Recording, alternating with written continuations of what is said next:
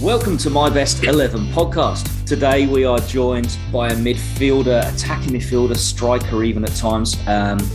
Played under 18s for 2 or 3 times for England, which is an amazing accolade. Started his career at Norwich, Luton, Swansea, Blackpool, Millwall, Grimsby, then finished his career at Lowestoft as a player and is currently lead development squad manager. Is that the correct way of putting it, I believe? At Luton Town. Today we are joined by Adrian Forbes. How are you, Adrian? I am not too bad, thank you. How are you guys over there? I bet the weather's a lot nicer where you guys are than it is in a rather grey Luton, we will say today. Marvin, so how well? Oh, it's lovely here. But Marvin, how well do you know Adrian? Do you guys click straight away? Obviously, 3-4 years. Well, look, I'll say Adrian, or Forbesy as we call him, had the pleasure of playing with me towards the end of my career. So when I say that, I say that with tongue because I remember every now and then I watched obviously some old videos and you played in that Hartlepool game, didn't you? Because I remember you got when I scored, that was my last goal. So yes, so we did actually play together. So it was towards the end of my career, and a lot of the time I was coming on a sub. But yeah, Forbesy was a little bit similar to myself, but bubbly character, came in, smiles, right? Wasn't never down or up, like one of the miserable ones. So I was quite happy to share the dressing room with him. Fantastic. Yeah, and I think what you just said there, Marv, I think I've always had that mantra in that, I always found myself, even though times were hard, sometimes at Luton, as you know, with the administrations, I'm sure we'll cover that stuff later on. But I always worked under the understanding that I was in a really, really fortunate position to come in and do something that wasn't work. I was viewed as a paid hobby. So I had to come in and enjoy it every day. And that was what stuck with me throughout the whole of my career. Yeah. So, and I'm still the same now. That's what I was going to say. Is that a reason why you stayed in football? Is that kind of what made you want to do that? Because it's a hobby that pays the bills. Yeah, I think, the reality is I wasn't fortunate enough. I think I had a relatively good career. Did I get to the end of my career where I was, in that fortunate position where I was 15, 20 years of a Premier League salary where I could put my feet up and relax? No, absolutely not. But I was also real passionate about giving back to the career that gave me what it gave me, if that makes sense. So to be able to try and work with younger players and give them an opportunity to hopefully follow in my footsteps and live the same dream that I lived, that was always something that I wanted to do. And as my career went on and as the injury set in, I found myself organically morphing into this coach anyway. So I thought, well, I might as well just give it a go because, to be honest with you, there's not much else I know or I've done. I've done it all since I was 16. So, yeah, and even now, you still get, even as a coach or manager, you still get that passion at 3:00 on a match day or 7:45 midweek where, that winning mentality never leaves, and seeing players thrive, seeing players, as an example, this Saturday, one of my goalkeepers, Jameson Horlick, was on the first team bench. That's my reward nowadays because I can't score goals and I can't run anymore. Well, we are here to talk about you running and your career as a player, and we're here to find out from you the best 11 players you ever set foot on a pitch with. So what we're going to do is we're going to jump straight in and look at your formation first of all, and then go straight on to goalkeeper. So over to you, Adrian. Formation. Okay, so I've gone with a 4-3-3. So a 4-3-3 with one holding midfielder and 2 attacking midfielders. I think that for me is my preferred formation that I would play as a coach. If I was a manager of a team, that'd be what I'd go with. Although we do use the diamond formation a lot under my current role, but 4-3-3 would be the formation I would go with. And it also gave me the opportunity to make sure I could get certain players on the pitch that I wanted on my pitch. So we'll see what you think of it at the end. Excellent. So you'll go through your team as we go through. Give us some clues and see if myself and Marv, we've been doing relatively well. I'd say. See if we can guess them as we go through, and honourable mentions as well. So you can't offend anybody. So over to you, goalkeeper-wise. Okay, so number one, my goalkeeper. This player I was fortunate enough to play with in my younger years. So that's already a good clue for you if you know where I started my career. He was the goalkeeper that worked with me throughout my schoolboy age groups at this club. He then went on to play for England.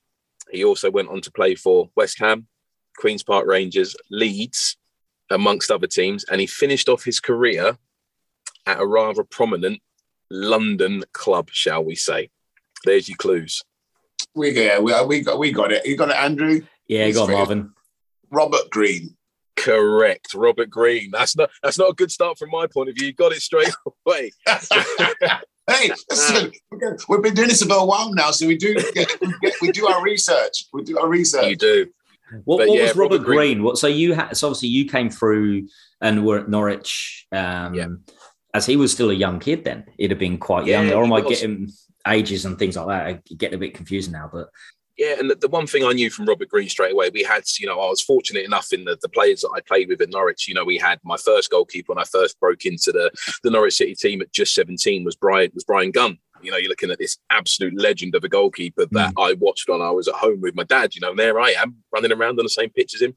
Like, wow, it was mind-blowing. But then he went from Robert Green to Andy Marshall was the next one, another fantastic goalkeeper. But you always had this young absolute unit bubbling away underneath, which was Robert Green. And I think one thing you knew with Robert from the outset was his attitude, his work rate, and his steely determination always suggested that he was going to become a success. I don't think anyone would have looked at him and gone, you're going to end up playing for England and you're going to end up playing for the clubs you did. But credit to him, as his years went on, you almost knew that actually, you know what? The person and the character he is and the single-minded, almost tunnel vision was going to allow him to achieve it. So, from my point of view, it was great to have played a small part in his journey and have been on the same pitch as him. Yeah. What's it like as a goalkeeper coming through? Is it, to establish yourself, you're not expected till you're 25, 26 really to get to grips with everything. And there's very few of these keepers at the age of 18, 19. I'm thinking Paul Robinson, Richard Wright, back in that era, they were the kind of keepers who did come through at an 18, 19-year-old. So is it hard, do you think, for keepers to come through? And as a pro who plays up front, do you go soft on them to help them out? No, never go soft on them. Never go soft on them. The harder you go, the better it is for them. And, it sounds silly, but those corners come in. There's no point in you here to go, keepers, okay, mate, you come and catch it. No. I'm going to make it as hard for you as I can. And even me at 5'7" and a bit on a good day, I would still go in hard on those goalkeepers and almost look at it from a point of view of toughing them up. And even in, with my role now, if I see goalkeepers coming for crosses and one of my strikers isn't actually putting them under a little bit of pressure, they're going to know about it because their job is to put goalkeepers under pressure and to get goals. And if my striker's scoring goals past that goalkeeper, the goalkeeper's going to have to improve to stop him scoring, etc. So I think the one thing I will say, that the way the goalkeepers union works together almost in isolation sometimes, I've never known any of the clubs I've played for where there's any animosity between those goalkeepers. The goalkeepers almost have an understanding of, well, he's the number one, I'm the number two, but I'm still going to work my socks off as the number two to make the number one better. But then when it's my turn to step in, I'm going to be at the top of my game to step in and take over where that goalkeeper has left off. So I'll always have a massive, massive respect for the goalkeepers. And, with them being almost the last line of defence sometimes and any errors they might make may lead to a goal. The mental toughness that these goalkeepers have, I've always been an admirer of that. So, and I think probably the Brian Gunn is probably the one that started it off for me of understanding what it takes to be a top end goalkeeper. Yeah. What was he like as a personality? Who, Robert? No, Brian as well. Brian Gunn. He was, he was amazing for me personally. He was that, what word am I looking for? It was almost a father figure for me. You had the likes of myself, Darren Kenton, as an example, that were young whippersnappers coming through that thought we had all the answers to all the questions, the cheeky chappies. But someone like Gunny would quite quickly bring us into line, but in a really nice way, shall we say. But you almost knew as well what a legend he was, and that come with an element of respect that we had to give him amongst other players that were in the dressing room at the time. So yeah, great guy. And it's actually great now to see, Angus, his son, is at Norwich, where it's, where Gunny had such a great career. Angus is now there, forging his career as well. So he obviously come with really good pedigree, did Angus. So yeah, great guy. Great guy. Fantastic. So we'll move to right back, left back, whichever one you want to start on. Okay. So right back. This player for me, I would say, was very quiet in the dressing room, very unassuming in the dressing room. But when he got on the pitch, he was very hard to beat. Incredibly quick, loved an overlap down the right-hand side. And I would say went on to have a fantastic career. And probably, if I'm honest with you, let me finish, Marv. I'm just guessing. I'm just trying to show our knowledge of that. We do research. Okay, go on then. I'll let you cut me, Matt. Who are you thinking? I'm just asking, was he an FA Cup winner? He was an FA Cup winner, yes. Okay. And he did manage to lift the trophy. And I would say went on to played very, very well for Crystal Palace as well. So your guess is, Marv? Emerson Boyce. Emerson Boyce. Oh, he's on Boise. I didn't even think that he lifted it. I forgot he'd lifted the FA Cup, even though he's been on here. I don't know why I said that. I forgot you were going down Boise. Boise's angle. Yeah. And I think the thing is with Boise, and I hope he won't mind me saying it, but that he used to get some stick from the staff, from Mr. Kinnear, the gaffer, was literally always. We spoke about it. I don't know if you can remember. It was something. Sometimes it was like, okay, gaffer, like give him a bit of a break.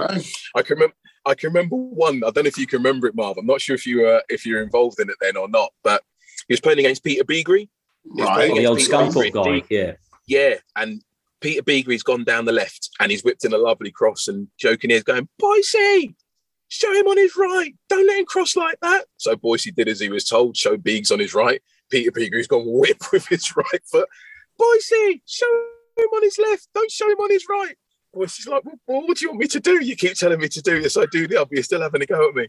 That was what Boise had to put up with on a regular basis.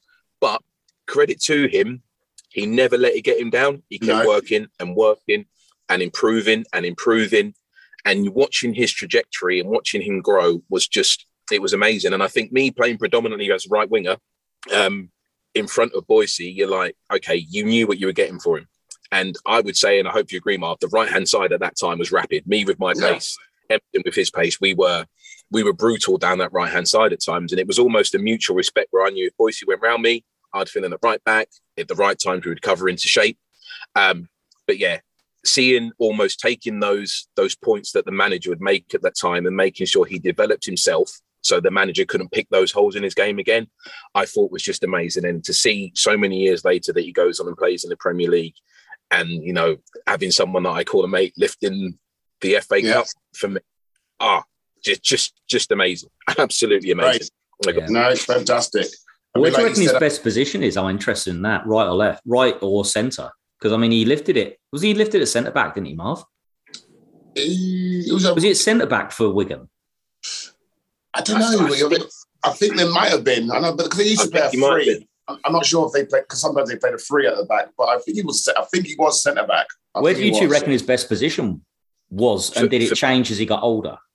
I think for me, as I go back to the words I said before, and I apologise if I go back to talking about players with my coaching head on, but if I look at, as I said about Boise at the start, someone that wasn't, the dressing room at Luton was brutal. Yeah, and I think Nico said this on his, didn't he? Nick Nack said this on his. The dressing room in Luton, it was, you had to be a strong character at times. There was no middle ground. You either had to be quiet and keep yourself to yourself, or you had to be up there and just be out there and then be part of it. There was no middle ground. So I thought Boise probably fell into the quieter bracket, but yeah, he did. He developed himself and worked and worked and worked and worked. And for someone that was, me, in my point of view, quiet, to then go on to captain a team that lifts the FA Cup says so much about him as a person. It really does, because I probably, as a young, as when I started working with him at Luton, I didn't see those traits in him as a captain at all.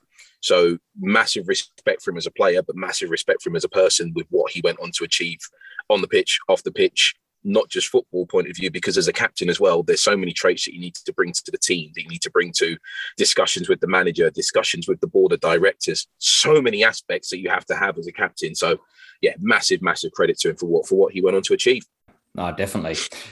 And obviously for him as well, shown his character to being captain of that team, and then to go through 3 days later, it was 3 or 4 days late when they got relegated as well. Must have been pretty tough from the highs and the lows to emotionally.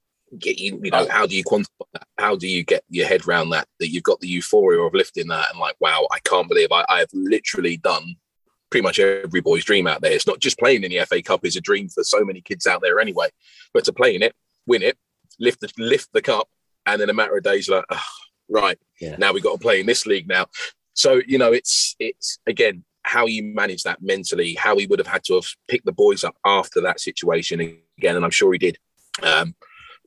Just amazing. So yeah, I think that the one thing I do laugh about with Boise as well is I can remember a period of time, and everyone's God, I tell you what, that Emerson Boyce is so quick, isn't he? He puts in some great last-ditch tackles. And I always remember going, he was putting in those last-ditch tackles because he was getting too tight to people. So he was getting done in behind, but he was so rapid, he'd get back goal side and put in those last-minute tackles. And everyone's, some player him, But I'm going with my coaching head on. If he'd have stopped it at source and not got so tight early on, he wouldn't have had to do that. But you know what?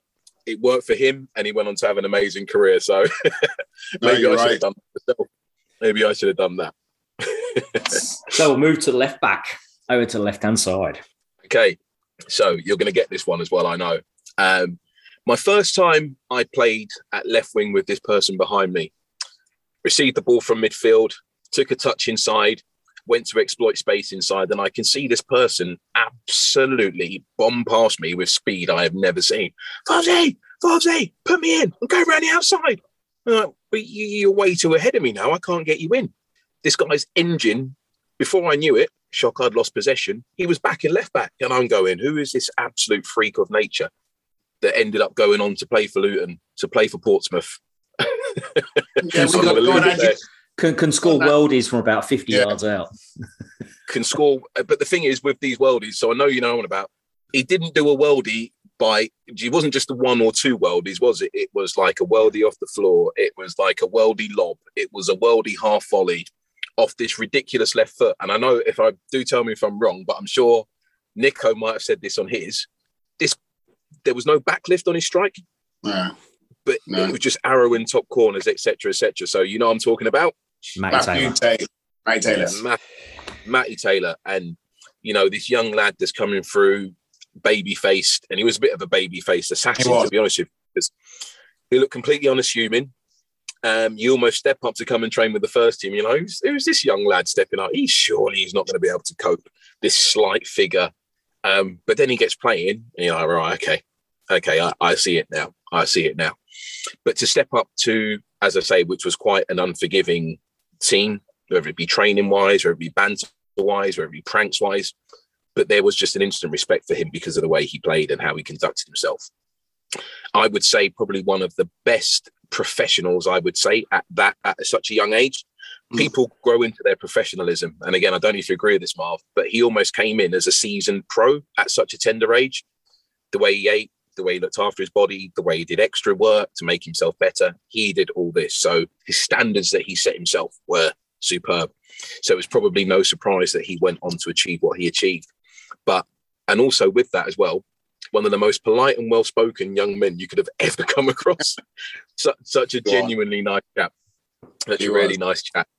Really nice chap. So yeah, I knew you'd get that one easily. But just for everything he done, and also for those times when I did have to play left wing, the one thing you want as a winger is to have trust in that person that's left back, or have trust in that person that's right back, that allows you the freedom to go and play and the freedom to go and express yourself. And I know a lot of managers, coaches, fans that watch players will say that those wide players, those wingers, can be annoying sometimes because the way they play, there's always going to be a turnover of possession. But when they're playing and they're playing with confidence, they can unlock defenses regularly. And that was me.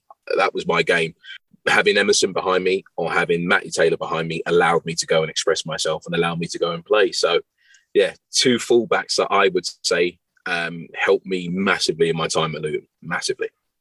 So was you always, just going back to you now, Forbesy, as a youngster, was you always a forward? And I mean, was Norwich the only club? Was there any other clubs you could have was an interest as coming up as a schoolboy? What's that story? You're going to laugh at this. I was a goalkeeper, Marv. When I first started out, I was a goalkeeper. No, stop. Hey, we're recording this. Hey, we've got to be serious now. What was it? Forbesy, stop messing around. Seriously, I wanted to be a goalkeeper. Do the boys know this? Who you train with? Huh? Do the kids know this?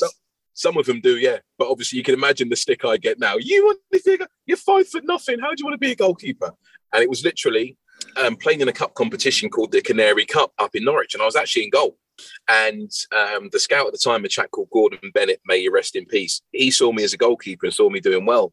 But it's actually my coach, a chap called Jim O'Shea, that actually went, no. He's going in goal because he can jump really high and he's really brave. You need to see him out on pitch. And that's how it sort of happened. I did get an opportunity to then play out on pitch in the final of this cup competition up in Norwich. The same scout was there and went to my coach, actually, I see what you're saying now. And then gave me an opportunity to come in on trial at Norwich as an outfielder. But I think the one thing, my key attribute was my speed. I had pace and power to burn. And I think probably at, 14, 15, 16, I was a bit of a freak of nature as well with my build. So that lent itself to me playing, in attacking areas. And I think that's what I always done, really. I was out and out. I was a right winger or left winger. It wasn't till Luton, really, where I got converted to playing a full season as a striker, but I hadn't really played it before then. So always had an attacking mindset, always had a mindset around setting people up. I was never one of those people that wanted the glory of getting the goals. I was quite happy and comfortable to set others up. So, yeah, defending wasn't really my forte, to be honest with you. All out attack. All out attack. You're the same size. I think you was born like that one, yeah? You're the same size now. Yeah, I can't disagree with you, Marv. I am challenging the height department, but one thing I could do is I could leap. So that got me out of so many sticky situations because I could jump really high. But no, I would never, ever, ever have flourished as a goalkeeper. That's for sure. That's for sure. So as your coaching role now, you said you were fast then. How fast are you now? Oh, no. I'll join in the odd possession-based practice or join in the odd 11v11. The last time I joined in, I think 2 weeks ago, was 11v11 was at centre-back. But now what I can do is I can just get it and pass it. If the ball gets stretched in behind, I'm in a world of trouble. So it is literally keep the game in front of me, pass the ball as quick as I can, and that's it. But, I think it's good. The career I had and playing the way I played, I think it gives me a better opportunity to develop the players I'm working with now. That's not to say coaches have to have had a playing background to be able to develop players. That's not me saying that at all, because I don't believe in that. But I think it just allows me to speak to them because some of the experiences that they will have, I would have already experienced it, even if it is knowing you might be an attack-minded player, but at some point age will creep in and you will have to go a little bit further back.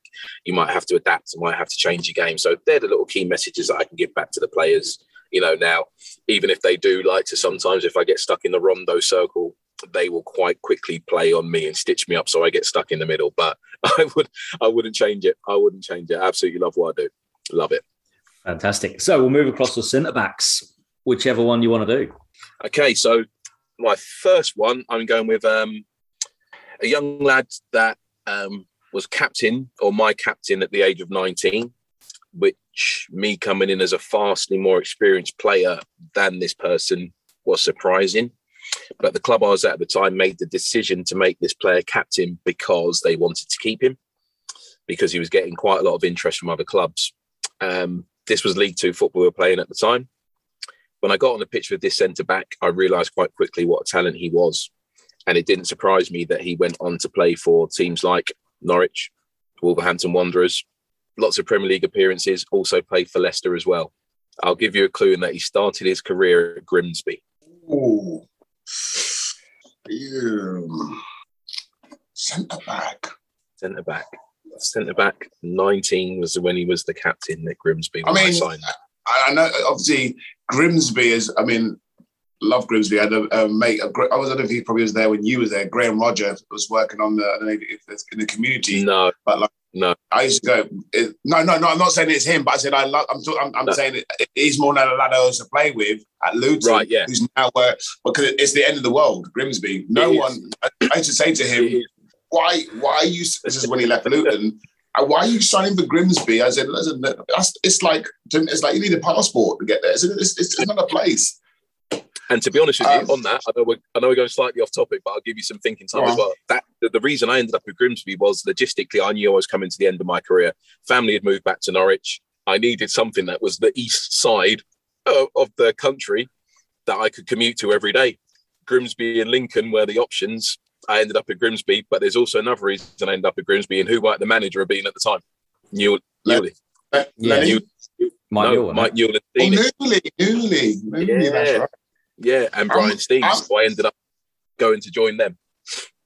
I don't know if he was a centre-back, but I'm just going to throw the only name I could think of, Mark Hudson. No.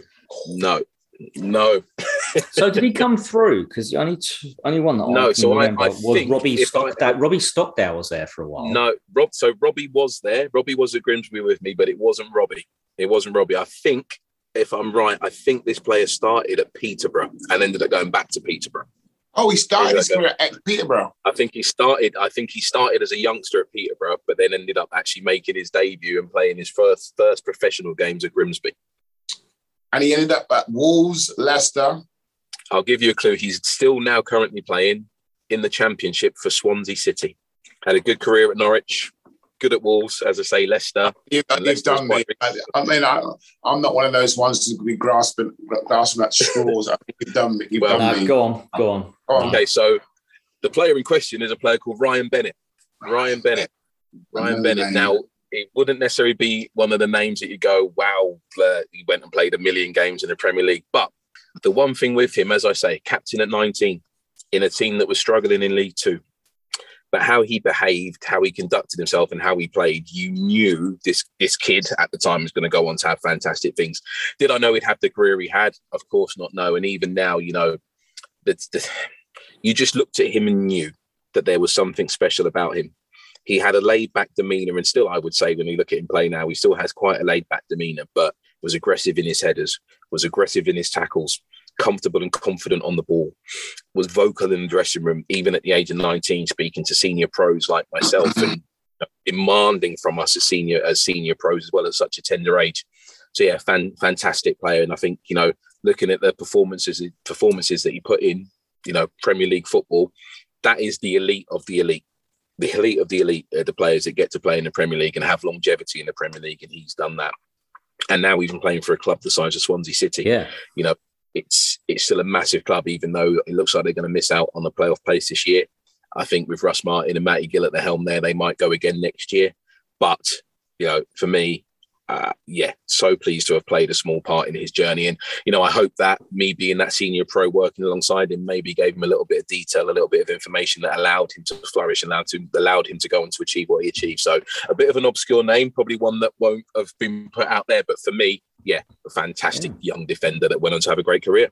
Career. That's why it's called that's why it is your best 11. Yeah, exactly. That's so true. And hearing some of these names and finding out some of these people, because there are a lot of people listening, including myself and Marv, that will probably do a bit of a deep dive on having a look at him now. Even though we would have heard of him, probably seen him, but not really picked up on him. Yeah.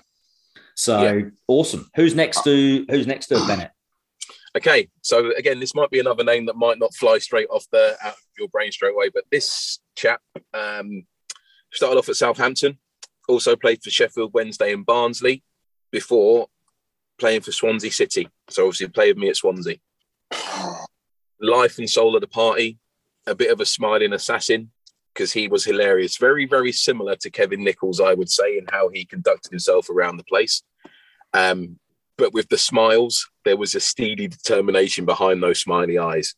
He also went on to manage several teams, whether it be... You got it, Mark? What said again? He went on to manage as well, he said? Yes. And he managed some big clubs as well. Blonde hair? Correct. And is he? I can't be with me. He went on to manage... Gary Monk. Come on. Gary Monk. Yes, Marv. Yes. Dig it out, Marv. Dig it out. Yes, Marv. Good work, you. Yes, Gary Monk. Yeah, where is he nowadays? So he's not in the game, and he's not in the game at the moment. Obviously, he went on to manage Swansea, Leeds, Middlesbrough, Birmingham, so managed some fantastic teams. But you know, with the managerial merry-go-round, I think there's one thing you do know as a manager: you're gonna get sacked. I think that's inevitable at some point. Yes. You have your success, the highs, the lows, and I think that's one thing I'm learning from a coach and a management point of view now is to not get too high with the highs and not get too lows with the lows, because, you know, there's inevitable things you're going to lose games, etc., etc. But the thing with Monks, and similar to Luton in that how can I word it? The team spirit, the camaraderie was driven by Monks and another couple of players as well. Life, soul of the party. Whenever there was a night out, he was there. Whenever there was fun to be had, he was there. But come 3 o'clock, your captain that you wanted to lead by example, he was that man. He really was. So, you know, again, it was no surprise to me that I don't know definitely if he had in his head that he was going to go into management. And no, he went from, you know, as a caretaker manager at Swansea, did really well, then ended up getting the job full time.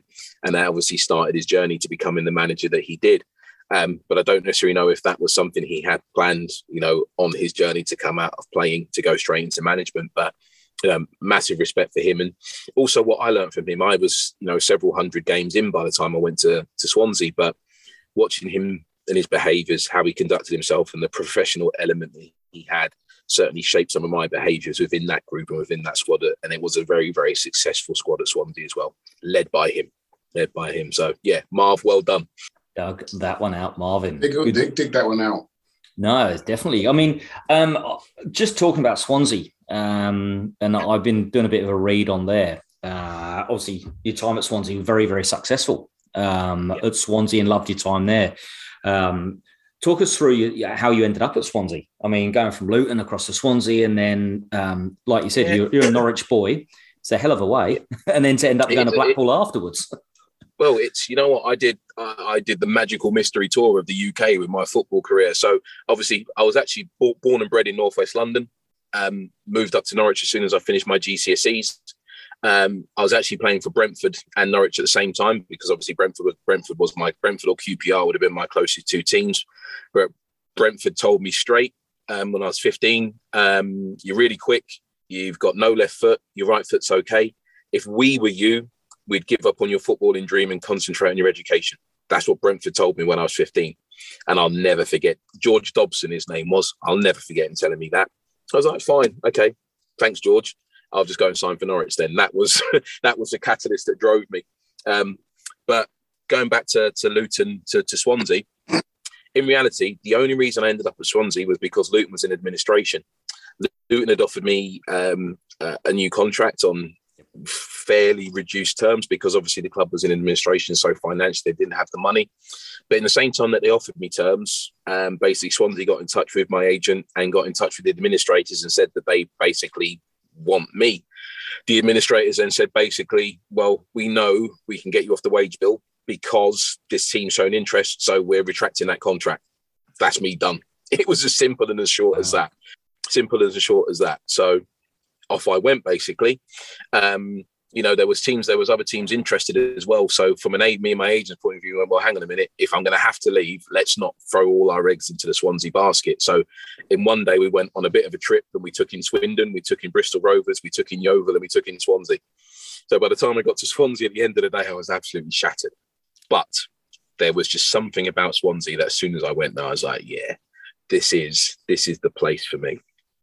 Meeting the manager, Kenny Jackett, at the time, meeting the owner at the time, Hugh Jenkins, and everyone else around the club, they made me feel so welcome from the outset. Because they were just about to start their rise, weren't they? Because Hugh Jenkins was chairman when the rise begun, wasn't he?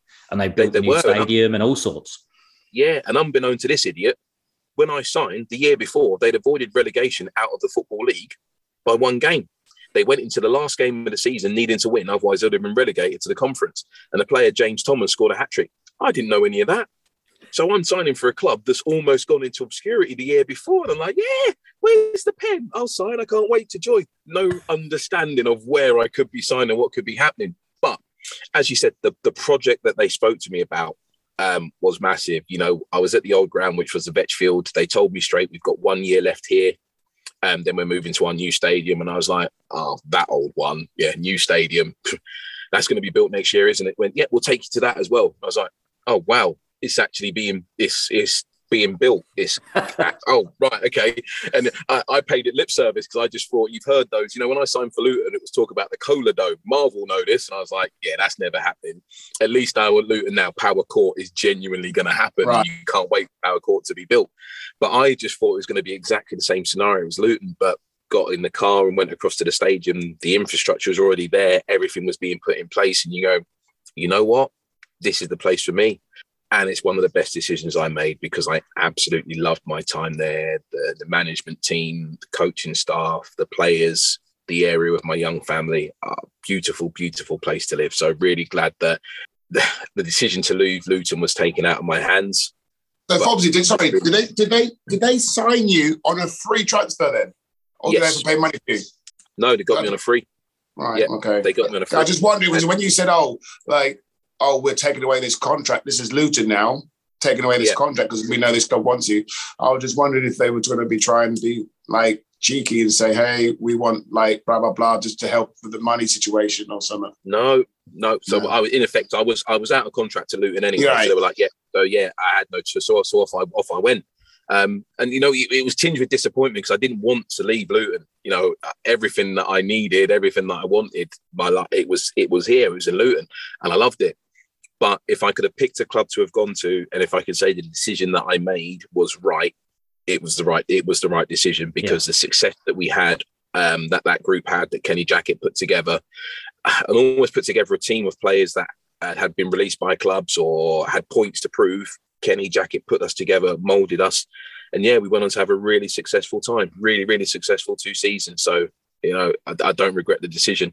It was a strange one though, Mark, because I think I ended up that last season, my last year for Luton, ended up scoring something like 18 goals in that last season. Yeah, and then you was like, and I've ended up leaving on a free, which just summed up, the turmoil that Luton was in at the time. Because you look at that now, that would never happen. It would never happen now. A player scoring 18 goals and then ends up walking from the club on a free. Again, I say walking from the club, not my choice, but you'd never see that happen in this day and age. Never at all. Never. No, that's a really interesting. That's interesting as a player's perspective, that you almost just got to go, do you know what? I'm going to do a merry-go-round tour and work out who I'm going to sign for on a day trip almost. And like you said, have a few different places. So, but Swansea, what a club to go to, and on the way up. And I've read up that you scored the final goal at their old ground. Yeah, I did. It was the final league goal at the Vetch. It was a really, really surreal day. We knew the stadium was being built in the background. We knew everything was ready. And whilst no one at the club actually said, "Boy, lads, we can't go into this brand new 22,500 seater stadium that's been purpose built in League Two." No one actually said that to us, but we almost knew, with all due respect to League Two, we can't go into this beautiful new stadium playing League Two football. It can't happen. It can't happen. I can remember actually leading up to that game when I scored that goal against Shrewsbury, I was horrendous. Probably the 2 games before that, I was so bad. Were they playing you as a striker or as a winger? I was a winger. I was a winger, but I wasn't beating people. I wasn't getting crosses in the box. I wasn't creating any opportunities. I was performing really poorly. And I knew this game was coming up. The last home game, there was the fanfare around it was massive. You want to be part of this game. And I know there's no way I should be part of this game, because at the moment I'm playing horrendous. And the manager, Kenny Jackett, pulled me on the Friday. He went, "I'm going to be honest with you, Adrian, you ain't been playing great the last couple of weeks." And I'm like, he's telling me early that he's going to bin me. He said, "But I think I know you're a big game player for me, and I think you're going to turn up tomorrow. I'm telling you now you're starting, but I need you tomorrow." And that just lifted me. I was like, right, in that case then, I'm going to play for you, Gaffer, no problem.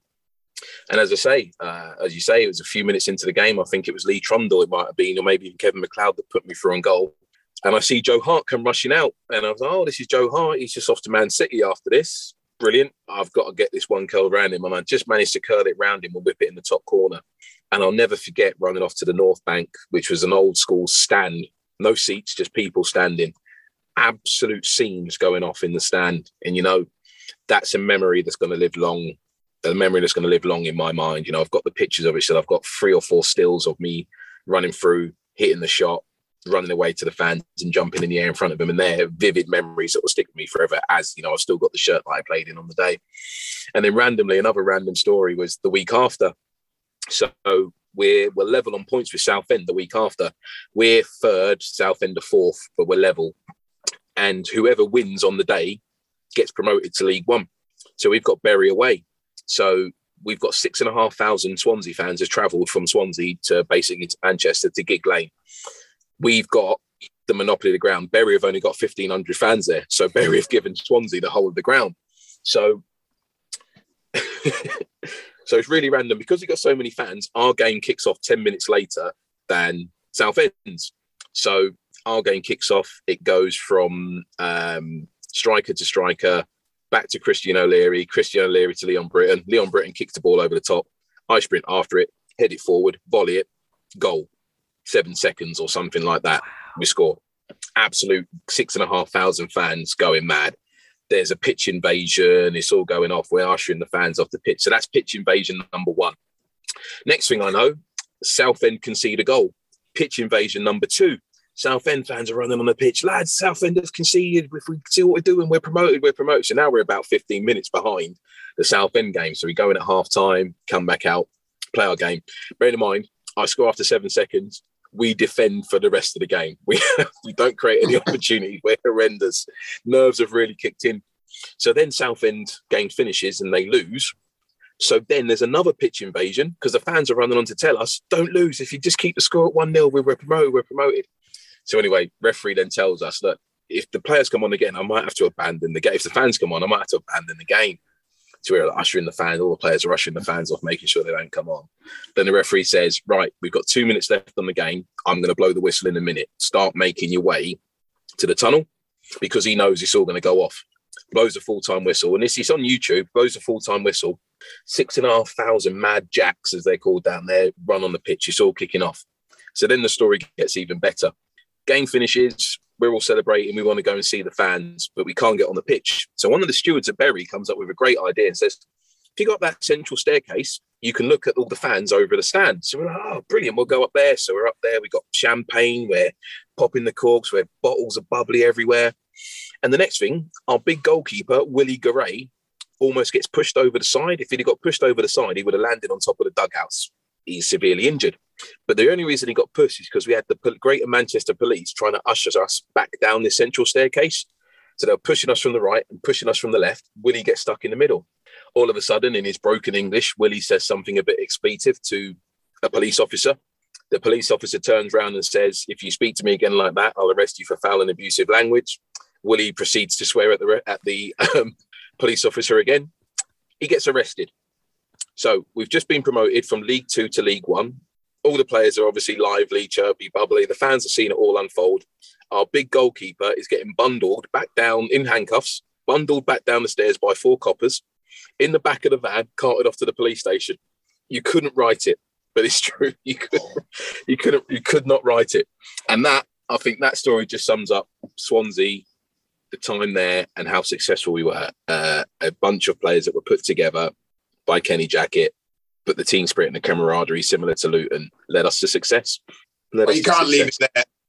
What happened with Willie? Yeah, did he? What happened overnight, or did he? No.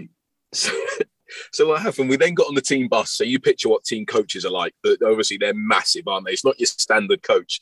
So we get on the team bus, and this is essentially we're all chanting "Free Willie," aren't we? So we're all chanting "Free Willie, Free Willie." So we get on the team bus with the chairman's now on the team coach. So we go to Greater Manchester Police Station, and the team coach literally bumps up on the curb. It's priceless.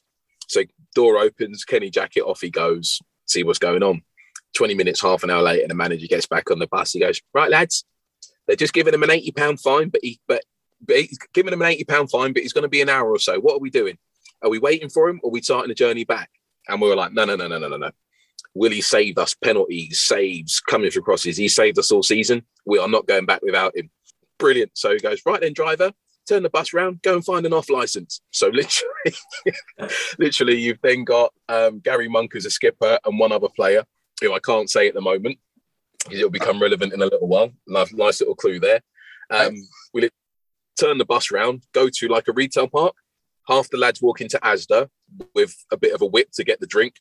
Another group walk into McDonald's and buy just loads and loads of McDonald's. We then go back to the police station, pick up Willie, and then we start the long journey back to Swansea. Absolutely brilliant. But the funny thing is, he's still got his kit on because he got arrested in his kit, didn't he? So he's just got he's got no top because he'd thrown his top into the crowd. He's still got his shorts on. He's still got his socks and shin pads on. And that's how he travelled back down to Swansea and actually went straight out in Swansea that night in that outfit as well. So yeah, great time. Great times. Brilliant. Absolutely brilliant. Couldn't write it. Couldn't. Awesome. So what we're going to do is we're going to pause it right there and for a quick break. And then when we come back from the break, we'll hear Mar's 60 seconds and the rest of Adrian Forbes' My Best 11. Welcome back to the second part of My Best 11 with Adrian Forbes. So far, Rob Green, Emerson Boyce, Maddie Taylor, Ryan Bennett and Gary Monk. Before we keep going with the best 11, we're going to hand straight over to Marv for Marv's 60 seconds. Marvin. Okay. Favourite other sport? Oh, table tennis. VAR or no VAR? No VAR. Funniest player? Kevin Nichols.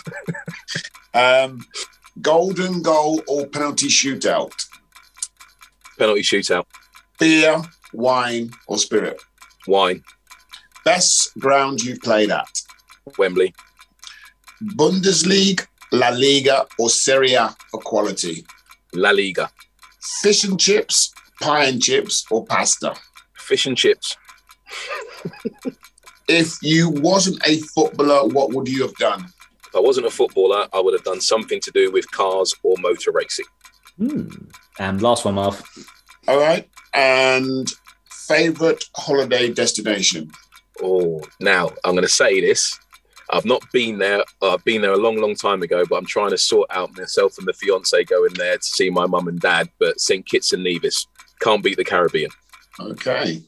Very nice. Very nice. I'm going to go back to your table tennis comment, though, right at the start. I saw Marv's face when I said that. I've never seen it. I mean, I thought, what? You can hardly see above the table. How can you play table tennis? Oh, I'm actually crying, Marv. I tried to keep a straight face, but you could see the shot. Like, what? I have always, you know, it's one of those things, right? Where, so I played a lot of cricket growing up, but I wouldn't say I really loved playing cricket. I was a good wicket keeper, etc. But I absolutely love playing table tennis. I don't know if it falls under the bracket of a sport, but I do really enjoy playing table tennis. I think it stems from being back at Norwich, and we had a table tennis table in the one of the lounges there. So you're playing table tennis every single day. Every day you're playing it. And randomly, I'm not too bad at it. So yeah, you was up there. Was one of the champions. I would say I was one of the better ones. There were some good players. You and who? Do you know what? There was Chris Llewellyn, who was one of my teammates there, went on to play for the first team with me in Norwich. He was pretty good, left-handed. He was pretty good. But I'd say me and him are up there, and another player, Darryl Russell, not too bad neither. But I would put myself as one of the better ones for sure. But if I had to go away from that, it would link to what I said is what I would have done had I not become a footballer. I love cars. Absolutely love everything to do with cars. So if I could have got involved in some form of motor racing, whether it probably would have been not Formula One, but you know, some form of rally car would have been my ideal set. Would have been my ideal. Okay. Excellent. So we're going to move or keep going on your best 11. We're going to go to midfield. So wherever you want to start, really, it's up to you. Well, I'm going to start with my holding midfielder now.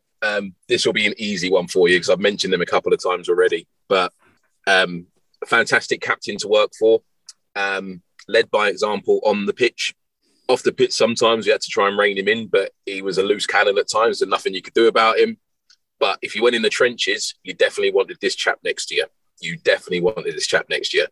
And you played England. You played England under 18 with him, didn't you? I did. Yeah, I did. So you know who I'm going on about. He's been on here already. Go on, Andrew. Mr. Nichols. Mr. Kevin Nichols. Yeah, he was just immense. And I think with Nico, we signed for Luton at exactly the same time. I think a matter of days apart, to be honest with you.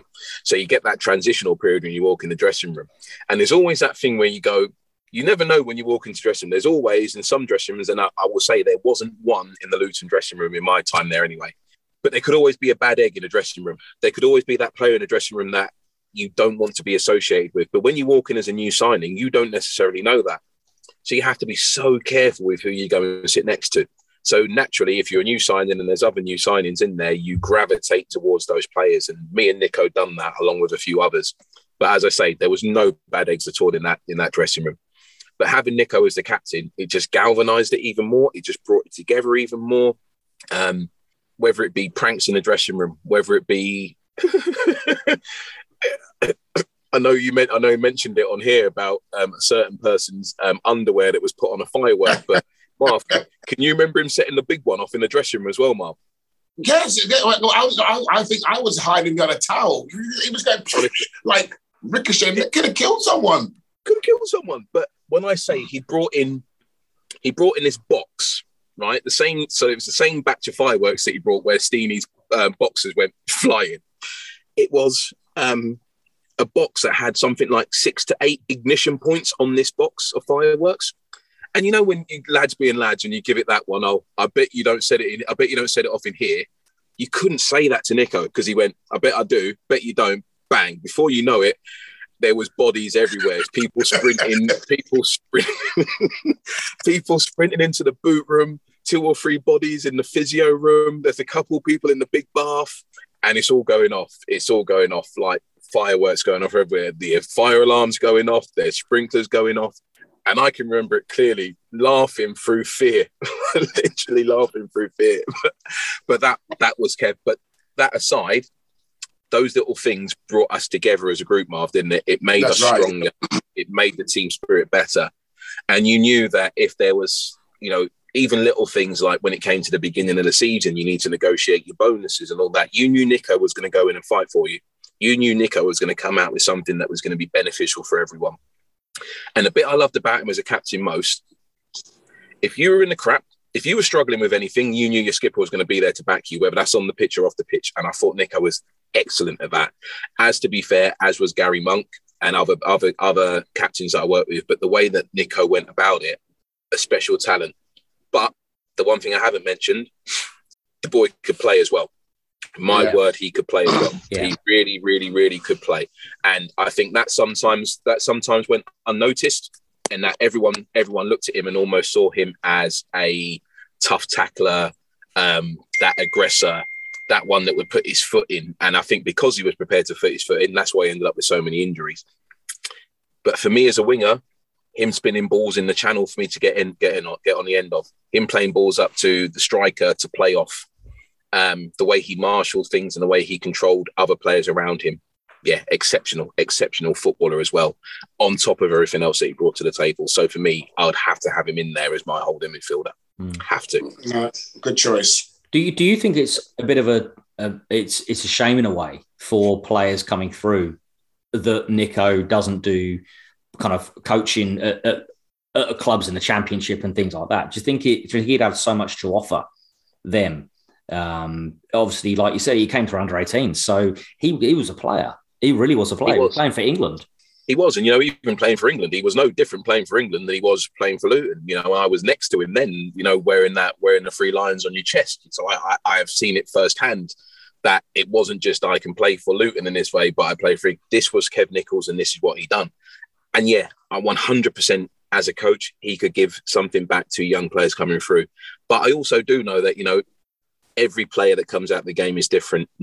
Coaching isn't for everyone. And, I'm seeing that now. There's some real challenges that come with coaching. I'm looking at it this time of year when, over the next couple of weeks, I'm going to have to tell people that, unfortunately, there's not going to be a contract for you next season at Luton Town. That's really, really tough. And it's not for everyone. And not everyone wants to be out on the grass coaching every day in all weathers and all conditions. And it's great that actually he's still involved in it from an agent point of view, helping people get their chance and helping people get clubs. So he still is around it. And hopefully, in knowing him, I'm pretty certain he's still giving those players detailed information. Well, he said it himself, didn't he? When he was on here with you guys about being the mentor. Yeah. So he's still having a positive impact on the players he's working with, just not actively out on the grass with them. So it's no surprise. And I think the beautiful thing with Nico as well is, similar to myself, the humility and the humble nature to him, where he can say, I did make mistakes. I made many a mistake, but that was me. I can't change those mistakes. All I can do now is give back and help those players that I am representing and I am mentoring, help them not make those mistakes in their journey so they can flourish. And I think he's done that, and I think he is doing that as well. So, yeah, fantastic chap. I've got to say. Definitely. So we'll move on to the players either side. Okay, so I'm going to go on the right-hand side first. So this player started his journey at Real Zaragoza before coming to the UK to play for a Wigan team with 2 other Spanish players. Went on to be very successful at Wigan, was also very successful at Swansea. Now gone on to be a very, very, very, very, very successful manager within his own right, and is currently managing at quite a high team now. Any ideas? The second best in the world, aren't they? Yeah. Martinez. Correct. Roberto Martinez. This suave gentleman. Roberto was the guy that all the Swansea lads would be going out, the drinks would be flying, it'd be quite happy and content in the corner of a coffee. That was Robbie. That was how he was. And Learned so much from him about the way he conducted himself. Learned so much from him about how, when you saw him play and when you saw how intently he listened to the coaching staff and players around him and how he spoke during a game, you knew he was going to be a manager, because his attention to detail was unbelievable. And he would almost be coaching whilst playing. Yeah. And it was between him, it was Roberto and Gary Monk that were the captains, as we say, but they led in different ways. Roberto wasn't, they weren't, neither of them were shouters, but Roberto would lead with a calming influence and just talking people through the game, dragging people around him. You should be here. You should be there. Why aren't you here? You should be doing this. You should be doing that. Get yourself in. If we do this, we're nice and compact. We're not. He was coaching nonstop. So almost managing the team for Kenny Jackett when we were playing. And also there'll be times when, and if you picture what the dressing room was like sometimes at Luton, Marv, where you come in at halftime and all hell's breaking loose. You think we had some characters where everyone was almost talking over everyone sometimes, and then Nico would shout louder than the next person, and then the next person would shout. Sometimes that would happen, and Robbie would just relax, gather his thoughts, and then he'd talk. And then when he spoke, everyone sort of shut up and listened, because you knew the detail and the information that he was going to give you was going to be relevant and was going to make a difference. And I think I look at him now and what he's gone on to achieve from a management point of view, which is just amazing. You know, managing Belgium, wow. You know, and the team of staff that he's had around him is an amazing achievement. And, you know, one that I'm sure, you know, there's been a lot of people have touted him to go on and manage some of the big clubs, your Madrids, your Barças, et cetera, I can see him at time in the future coming away from Belgium and going back into team and club management again. But yeah, the way he conducted himself was superb. Yeah, but the man could play.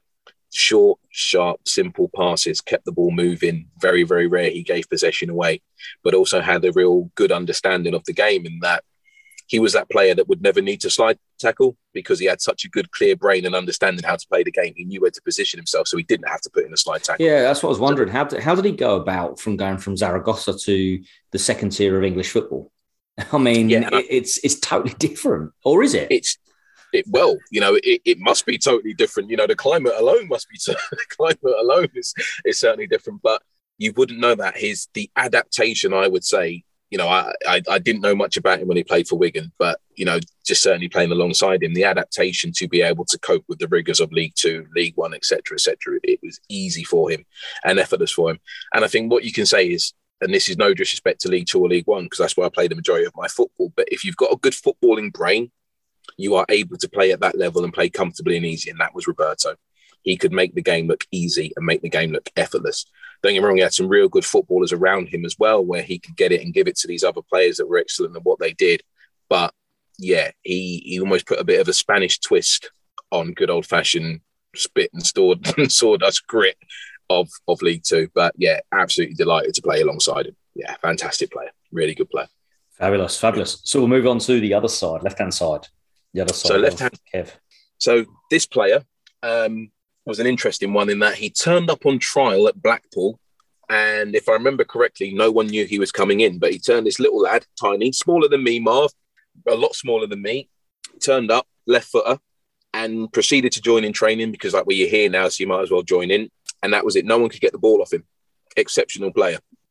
Started off at Livingston up in Scotland, played for Blackpool, as I say, played for another one of my old clubs, Norwich, West Brom, and is now still currently playing at Cambridge United. I think you were going to think it was Charlie Adam, Marv, but it's not. No, I wasn't thinking of Charlie Adam. I know exactly what this is. He's a wizard and he is loved by Cambridge fans. Yes. Go on, then. I don't know who it is. I was thinking of someone way beyond. It's Wes Hoolahan. It is Wes Hoolahan. Yeah. It is Wes Hoolahan. You use the word magician. You use the word magician. He killed my football career at Blackpool. Absolutely killed me, because he'd just go off, give him the ball. So we played a real structured 4-4-2. But Wes would never stick to task. He'd just get the ball and go off on one. But invariably, he'd get the ball, go off on one, it'd end up in the back of the net. So he just goes, fine, you keep doing what you're doing, Wes, it's not a problem. So I then had to be a bit more defensive-minded and let him go and play, which was absolutely fine with me, because with Wes's performance, it brought the whole team, it brought the whole team success. So never an issue that he was able to go off and do that. And I think the beautiful thing about Wes, he was so unassuming. I wouldn't say he was one of the loudest ones in the dressing room, but he was always there when we're having a bit of fun, a bit of a laugh and a giggle. But when he got on the pitch, you couldn't get the ball off him. Yeah. All left foot. He would always do this little pirouette with his left foot. And you're thinking, well, he's not going to get out of that gap. Oh, he has got out of that gap. How has he done that? And to be able to go and play for Norwich in the Premier League, be able to replicate that was just amazing. And I think the thing with Wes, the really interesting thing with Wes is he always just looked like he was playing football for fun. It wasn't a chore for him. He just enjoyed himself. And it was like he was playing street football every day. That's how it came across to him. Street football every day, enjoying life. And I can remember one story. With training, and obviously Simon Grayson was a manager, and Tony Parks, bless him, who's struggling with dementia at the moment. Tony, he's gone through, beat 3 or 4 players, went to shoot, missed, and didn't track back. Probably a minute later, I went through, beat 3 or 4 players, took a shot, hit the post, went off, and I didn't track back. And Tony Parks said, whoa, Forbesy, stop being a lazy so-and-so, get yourself back in shape, what are you doing? And I've gone, whoa, hang on a minute. It's all right for him to not track back, but as soon as I do it, it's an issue. He went, yeah, that's because he's Wes Hoolahan and you're not. Get yourself back in shape. Right. And that summed up Wes. He literally had the monopoly to go and play and almost do what he wanted. But without him, Blackpool certainly didn't have the success. So he's another one. I know I've said it before. It's no surprise that he's managed to go on and achieve, what he's achieved. And now, he's still someone that I see now and again, because he still lives in Norwich, as I do. And there's a lot of people that came to Norwich, have now gone off and done other things, but still live in Norwich. There's a lot of old ex-pros around there, but it's amazing that he's still able to go and play every Saturday. I know he doesn't do many midweek games, but it's amazing that he's still able to perform to the level he's performing at Cambridge as well. No mean feat. So massive respect to him that he's managed to keep himself in such a great shape. He must be 37 now, in such great shape to be able to still be able to perform at that level. So massive, great credit to him. Definitely. So we will move on to the front three. The front three. So I'm going to go right to left. So this player, he's Adrian Forbes. Started off. Sorry. He's Adrian Forbes. No one's picked themselves yet. No, I couldn't possibly put myself in it. But this front three would have been absolutely deadly. So, starting on the right-hand side, this player, certainly a character on the pitch, certainly a character off the pitch. Got himself into the odd scrape, I would say, that led to got himself into the odd scrape that led to him getting into little bits of trouble here and there. And they just charged me iPad. Then was he Welsh?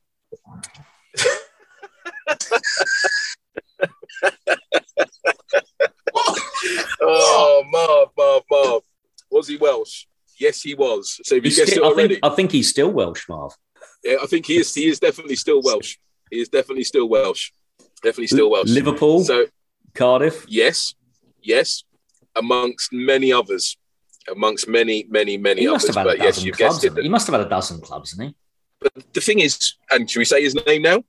Yeah. People guessing? No, they know. Craig Bellamy. Yeah. Craig Bellamy. So he went on. Bella's journey can almost be described as he played for your dream selection of football teams. Mm. If you look at a young lad and you go, right, young man, you're going to be a professional footballer, and across your career, you're going to play for Norwich, Coventry, Newcastle, Celtic, Blackburn, Liverpool, West Ham, Manchester City, and then finish your career back in your hometown of Cardiff. You're going, yes, please. Where do I sign up for that? To play for all of those clubs, within the Premier League, other than Norwich and Cardiff, obviously, you're going, wow, amazing. But for all his scrapes and for all his, I would say, issues that he had, because he was a live wire, what a player. I can remember, we were together from under 11s all the way through to first team at Norwich. And I don't think this will ever happen again, but 9 of us that were together from 11 all got professional contracts at Norwich City. 9 of us, which I don't think you'll ever have. I could be wrong. I don't think you'll ever have in this day and age where a group comes through from that age all the way through. But I was the first one to make my debut. So we're talking, as I say, Robert Green. We're talking about myself. We're talking Craig Bellamy, Chris Llewellyn, Darren Kenton, as an example. They're just 5. I made my debut first. And I can remember one of the first things when I came in on a Monday, I was like, Forbesy, what's it like to make your debut? You got on against Wolves this time. Oh, it was amazing. Craig had no input. He just turned around straight away and went, if you're going to make your debut before me, I'm going to have one hell of a career. That's all he said. That's all he said. Just cut me down straight away. And now I'm looking at the list of teams that he played for. I'm going, do you know what, mate? You weren't wrong. You weren't wrong. But that was him. Single-minded, determined, grit, passion, desire to be the best footballer he could be. And I used him now as an example of where I went wrong and where the young players that I can work with now. Not so much now when I'm working with players that are that little bit older, but certainly when I was at Norwich as the foundation phase lead, working with under 11s, 10s, 11s, 12s, 13-year-old players, I would say I'd get in my car at 2 o'clock of an afternoon, go home to my apartment thinking I've cracked it. When I'm walking into the car park to get in my car, Bellas is walking back out on the pitch with a bag of footballs on his own. Now, this was every day. This wasn't a one-off. This wasn't a 12. This was every single day he would go and better himself. Just getting the football, getting cones. Didn't ask anyone else for help. Just go and do his own sessions. Hit another 15, 20, 30 40 balls a day. You times that by the course of a 5-day week with the day off, then you gain. You're only going to get better. You're only going to improve. And that's probably the one thing that I look at now and I go to myself, I wish I'd been more Craig Bellamy from that point of view, because maybe if I'd have done that, I might have at least got 1 or 2 appearances in the Premier League, which I didn't achieve. And I hate the fact that I never managed to achieve that. But he had power. He had pace for someone that's not particularly tall or not particularly big. He could finish. He had the work rate to go and press and win the ball back. Yeah, just an exceptional talent. And as you say, you know, as I say, to go and play for the teams he played for, you've got to be some player to be able to achieve it at that, because that is the pinnacle. Liverpool, the Man City, that you look where they are in the league now. That's 2 huge clubs that he went on to play for. So, yeah, massive, massive credit to him. Amazing career. Amazing career. Yeah, definitely. So next to Bellamy, or the other side, before we get to the left-hand side, before we get to the main man. So on the left-hand side, so this chap started off doing a bit of a tour of the lower leagues from Burscough to Chorley to Stalybridge, Southport, Bamber Bridge and Rill. Then got his opportunity at Wrexham. An enigma of a player that don't coach him, just let him go and play. Probably the most skillful player that I've had the pleasure of being on the football pitch with. And similar to Wes Hoolahan, he just played for fun. Tricks, skills.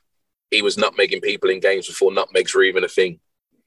Did amazing at Wrexham before getting his move to Swansea. Then went on to play for Bristol City. Leeds on loan before coming back to Swansea City as well. Bit of a talisman and an all-round Swansea City legend. I know who it is. You're going to take a punt? No, I'm not going to take a punt. I know exactly who it is. I know. Go on, Andrew, then. do you know who it is? Punt. I wouldn't have played him out on the left, obviously, but I know you've probably got some big hitter as a centre forward. That's why you've put him on the left. That's probably what's thrown me. Left footer? Left footer? Was he? Oh, he's both feet, wasn't he, really, I suppose? He could use both, but he was predominantly left footed. Yeah. And normally, if from a Swansea point of view, he would have played as a 2. He would have played as a 2. I mean, he scored some unbelievable goals. Ridiculous You goals. mentioned him already, I think. No. Potentially. Oh, no, I don't know. Maybe. No, you haven't. Anyway, let's just say it then. Lee Trundle. Yeah, you've mentioned him already. Yeah, Trundle. Yeah. Lee Trundle. I might have mentioned him talking about my time at Swansea. Yes, Lee Trundle. The things this guy could do with a football. The things this guy could do with a football was just ridiculous. And him and another player who probably should have found his way in there, Andy Robinson, the 2 Scousers, loved each other to bits. Their bond and their relationship that they had on and off the pitch was ridiculous. And they would just go and really just take the mick when they were playing, how they would like non-verbal communication to understand where each person was. And like I say, Lee on the ball, tricks, skills. He could do any kind of finish from a header. Heading wasn't his strongest point, but he could head the ball. He could, left foot was a joke, not a great deal of backlift, similar to Matty Taylor. Overhead kicks, everything went in the top corner. He was just an amazing player. And I've never seen someone manipulate the ball as much as he could. I can remember we was playing it was the LDV Vans, I think it was called then, and we'd be beating Colchester at home, something like 4-1 in the first leg. So we knew we were through. So Kenny Jackett made quite a few changes in the second leg, and myself, I was on the bench. I think Leon Knight was on the bench, Lee Trundle was on the bench, and we're up at Layer Road. It was the old Colchester's old ground, and we come out half time, and the half time entertainment's out there, and obviously the Colchester fans are giving us a little bit of stick. So we're ignoring it. So I clip a ball 30 odd yards into Lee, and he controls it on his chest, then catches it on the back of his neck, flicks it up 3 or 4 times, volleys it straight back to me. I take a touch, put it on the floor, very safe, clip another one back to him. He then catches it between his thigh and his chest, flicks it up, rolls it over the back of his shoulders, volleys it. Halftime entertainment for Colchester that they paid for, no one was watching. The whole ground was just watching Lee Trundle doing his tricks and skills. To the point after that 15-minute period, he got clapped off. They're like clapping him off because they couldn't believe what they'd seen. It was just an amazing talent. And I think what really impressed me about Lee as well, that he left Swansea and went to Bristol City in a big money move. He scored some goals there, but I would say it didn't quite work out the same as he wanted to when he was at Swansea. But understandably, when that big money move comes calling you, you've got to take it. Totally understand that, and he was right to do that. But then came back to Swansea and was able to pick up where he left off and was able to perform again to the highest level, in scoring goal after goal after goal. And no surprise that he went on to have the career he had. Arguably could have played higher, because he could link play so well and hold the ball up so well as well. So, yeah, an exceptional talent, and another one that was the life and soul of the party. Whenever there was a night out, 9 times out of 10, it was him that organised it. But if he organised it, we were all there, and we had some great nights out down there as well. So, yeah, special talent, Lee Trundle. Special talent. Fantastic. Excellent. So, who is the big, I say big man, who's the big man or maybe a little man? Because No. Have we got big man up front? He's a big man. And this will be an easy one for you. This man allowed me to realise that I could be a good finisher. This man allowed me to actually become a relatively good striker, because without this man, I wouldn't have got on the edge of flick-ons or through balls, or have him hold the ball up for me to allow me to go and perform to the level I did in my last season at Luton. A lot of people would have looked at him as just being a big target man, but he had so much more to offer.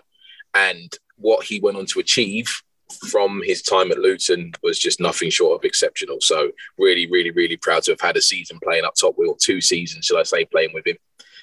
He's had a year out injured here at Luton, so 2 seasons playing with him and 1 up front with him.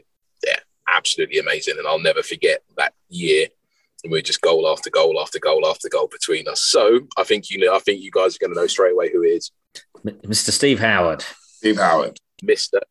Steve Howard. I know Nico put him in his as well, but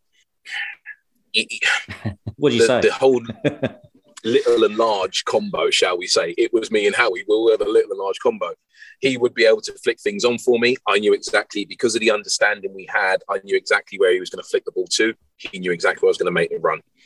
I knew if it went up to him and he had to hold it up with his chest, I know it's going to stick. So then I knew where to make my next movement off of that, because I know no one can get around him. No one can get over him.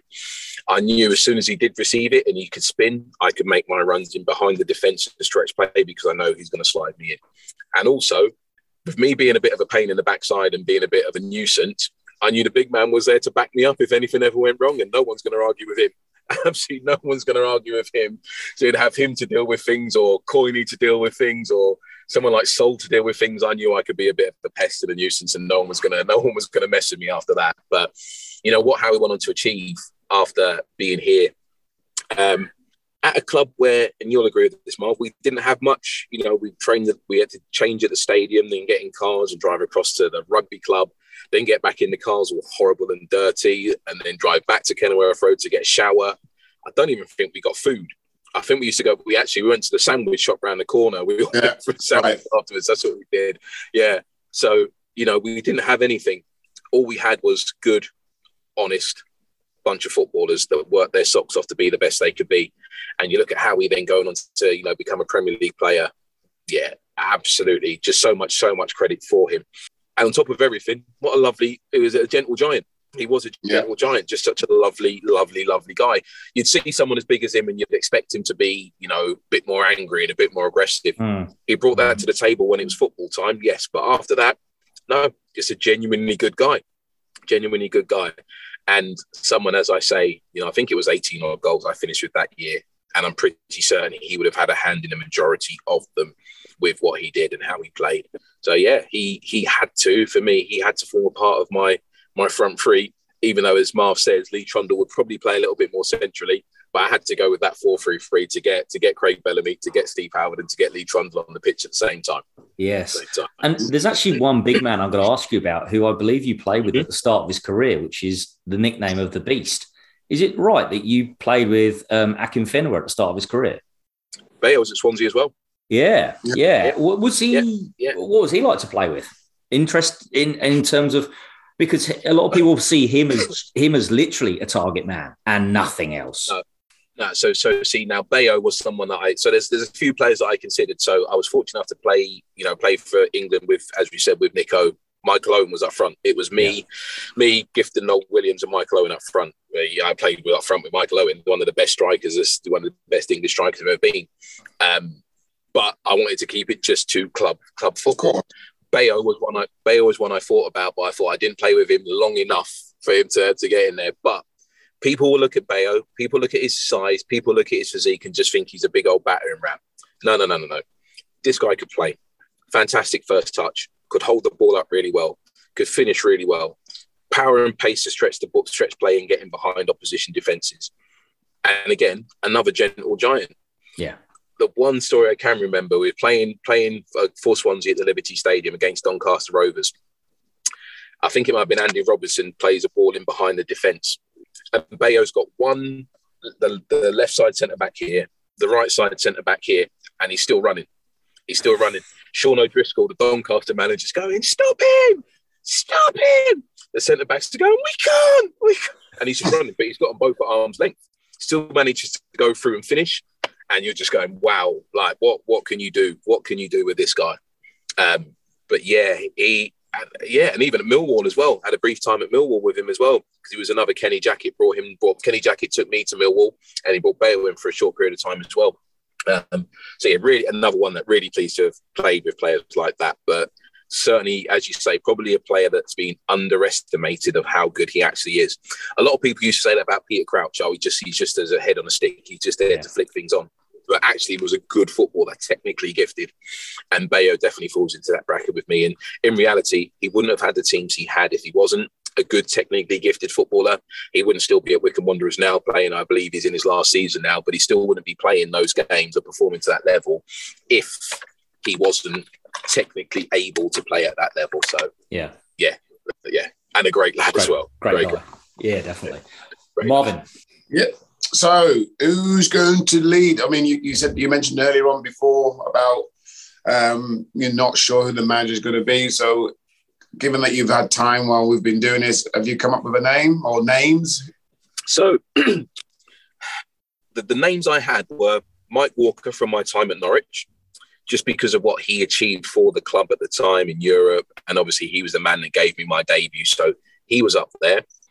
You've then got Joe Kinnear, who brought together, again, I'm going to say it, a random bunch of players, but brought us together and made a ridiculously good team spirit, and in turn then made us successful, and then Newley came in and took that over. So you've got that as well. But then you've also got Kenny Jackett at Swansea as well, that did exactly the same, where he brought people together that all had points to prove. And by bringing people together that had points to prove, it made a real rounded team. So for me, I'm going to have to go with Kenny, just because, and that's no disrespect to the others, because the others both had, real pivotal moments in my life and my career that shaped me to be the manager stroke coach I am today. But the meticulous nature in which Kenny worked is something that I will never forget. Every single player knew exactly what was expected of them from the first minute of the game. Every player knew exactly where they should be in any moment of the game. Could his man management have been better at times? 100%. But I think there's a lot of managers out there that will have that issue around man management. And that's probably born from the fact that they've got a steely determination, just go and be the best they can be on the pitch. And sometimes forget about those other aspects and how they look after players. That's not every manager, but I know that is some. But how Kenny got us playing? How Kenny got us out of League Two? We got into League One and then just fell short in the playoffs to get promoted straight to the Championship. We lost on penalties to Barnsley. It was actually Alan Tate and Bayo Akinfenwa that missed penalties. Otherwise, we'd have got back-to-back promotions. Just for me, I took a lot of how I will shape myself as a manager and what he did. There's a lot that I won't take, for sure. There's a lot that I won't take, that's for sure. But he would be the one that I would go with to lead that team. And again, that's no disrespect to Mike Newell, because I loved working with Newell and Steenie. There was something about those two. They were a bit of a comedy act sometimes, weren't they, Newell and Steenie? They were a bit of an unintentional comedy act, but it worked for the group at the time. They were perfect for the group, as you know, absolutely perfect for the group. And then other managers that, I went on to work with, whether it be Simon Grayson, who was just starting out in management, with Blackpool, managed to get promoted from League One to the Championship. So, yeah, but from, working with Kenny for 2 years at Swansea and then 2 years at Millwall, he would be the one that I would have to lead the team. And he's a manager just gone on to, he's not been so successful in his last couple of jobs, and obviously left Leyton Orient a few months ago, but certainly someone that for me, I learned a lot from, definitely, that will shape some aspects of how I am as a coach today. So yeah, he takes the manager. Fantastic. Excellent. Fantastic. Perfect. Then the last little bit, I know quite a few people know what you're doing now since you've finished playing, but like just to go over some of the teams you've played with or supporters who are listening who don't know what you're doing now, what are you currently doing now? So, as you said at the start, so I'm now the lead development squad coach or manager at Luton Town. I first came into the club in 2019, having left Norwich, where I was the foundation phase lead for 4 years, changing regime at Norwich. Different academy manager came in, club wanted to go in a different direction that didn't involve ex-players that had played for the club. So that was it, time for me to move on. So then ended up coming into Luton Town initially as the head of coaching. Which was a job role that I absolutely loved, not something that I expected to enjoy as much as I did, because I hadn't come from a coach development background at all. I was all about being on the grass with the players. And then, one of the things that was highlighted was the fact that, the under 18s at Luton would have to go from under 18s and jump straight to first team. Massive gulf to be able to, it's a big jump to be able to do that. So the decision was made by the club that they thought it was important to introduce an under 21s team. The club approached me and asked me to step away from the coaching role to become the lead coach of that development squad. So I would say we run it more like a B team to a certain extent, where we've got a nucleus of under 21 players, but we've also don't carry so many where the best under 18s that are performing at the required level can step up and form part of that group. But also if the gaffer, as in Nathan Jones, the gaffer has 2 or 3 players in there that aren't getting many first team minutes for whatever reason, they can also step down and play in that as well. So, I could have 1 week where I've got a nucleus of under 18s playing, but I can have the week after where I might have 9 or 10 senior first team players playing for me within those games as well. So it's a really, really varied role. So enjoyable. And, it's very challenging for me as well, because I get the opportunity to train and work with first team senior experienced players on a regular basis who have all been fantastic with me when they step down to play within that 21s and development squad program. So it's an exciting time for the club, in the playoff positions at the moment within the Championship. Can we go that step further and get into the Premier League? Let's hope so, because it'll be amazing for the town and amazing for the club. When you look back, at the struggles the club have had going back 5, 10, 15 years, to be able to be on the precipice of potentially getting up to the Premier League is just amazing. When you link that to the fact that we've got the new ground, Power Court, that will obviously hope building will start on that imminently, looking at the prospect of going from Category 3 to Category 2 status and getting a new training ground that will allow us to get that Cat 2 status with an indoor facility. Really, really exciting time for the club. And, with the manager they've got at the moment, he's a winner. And he's building a team and building a group of players that are winners as well.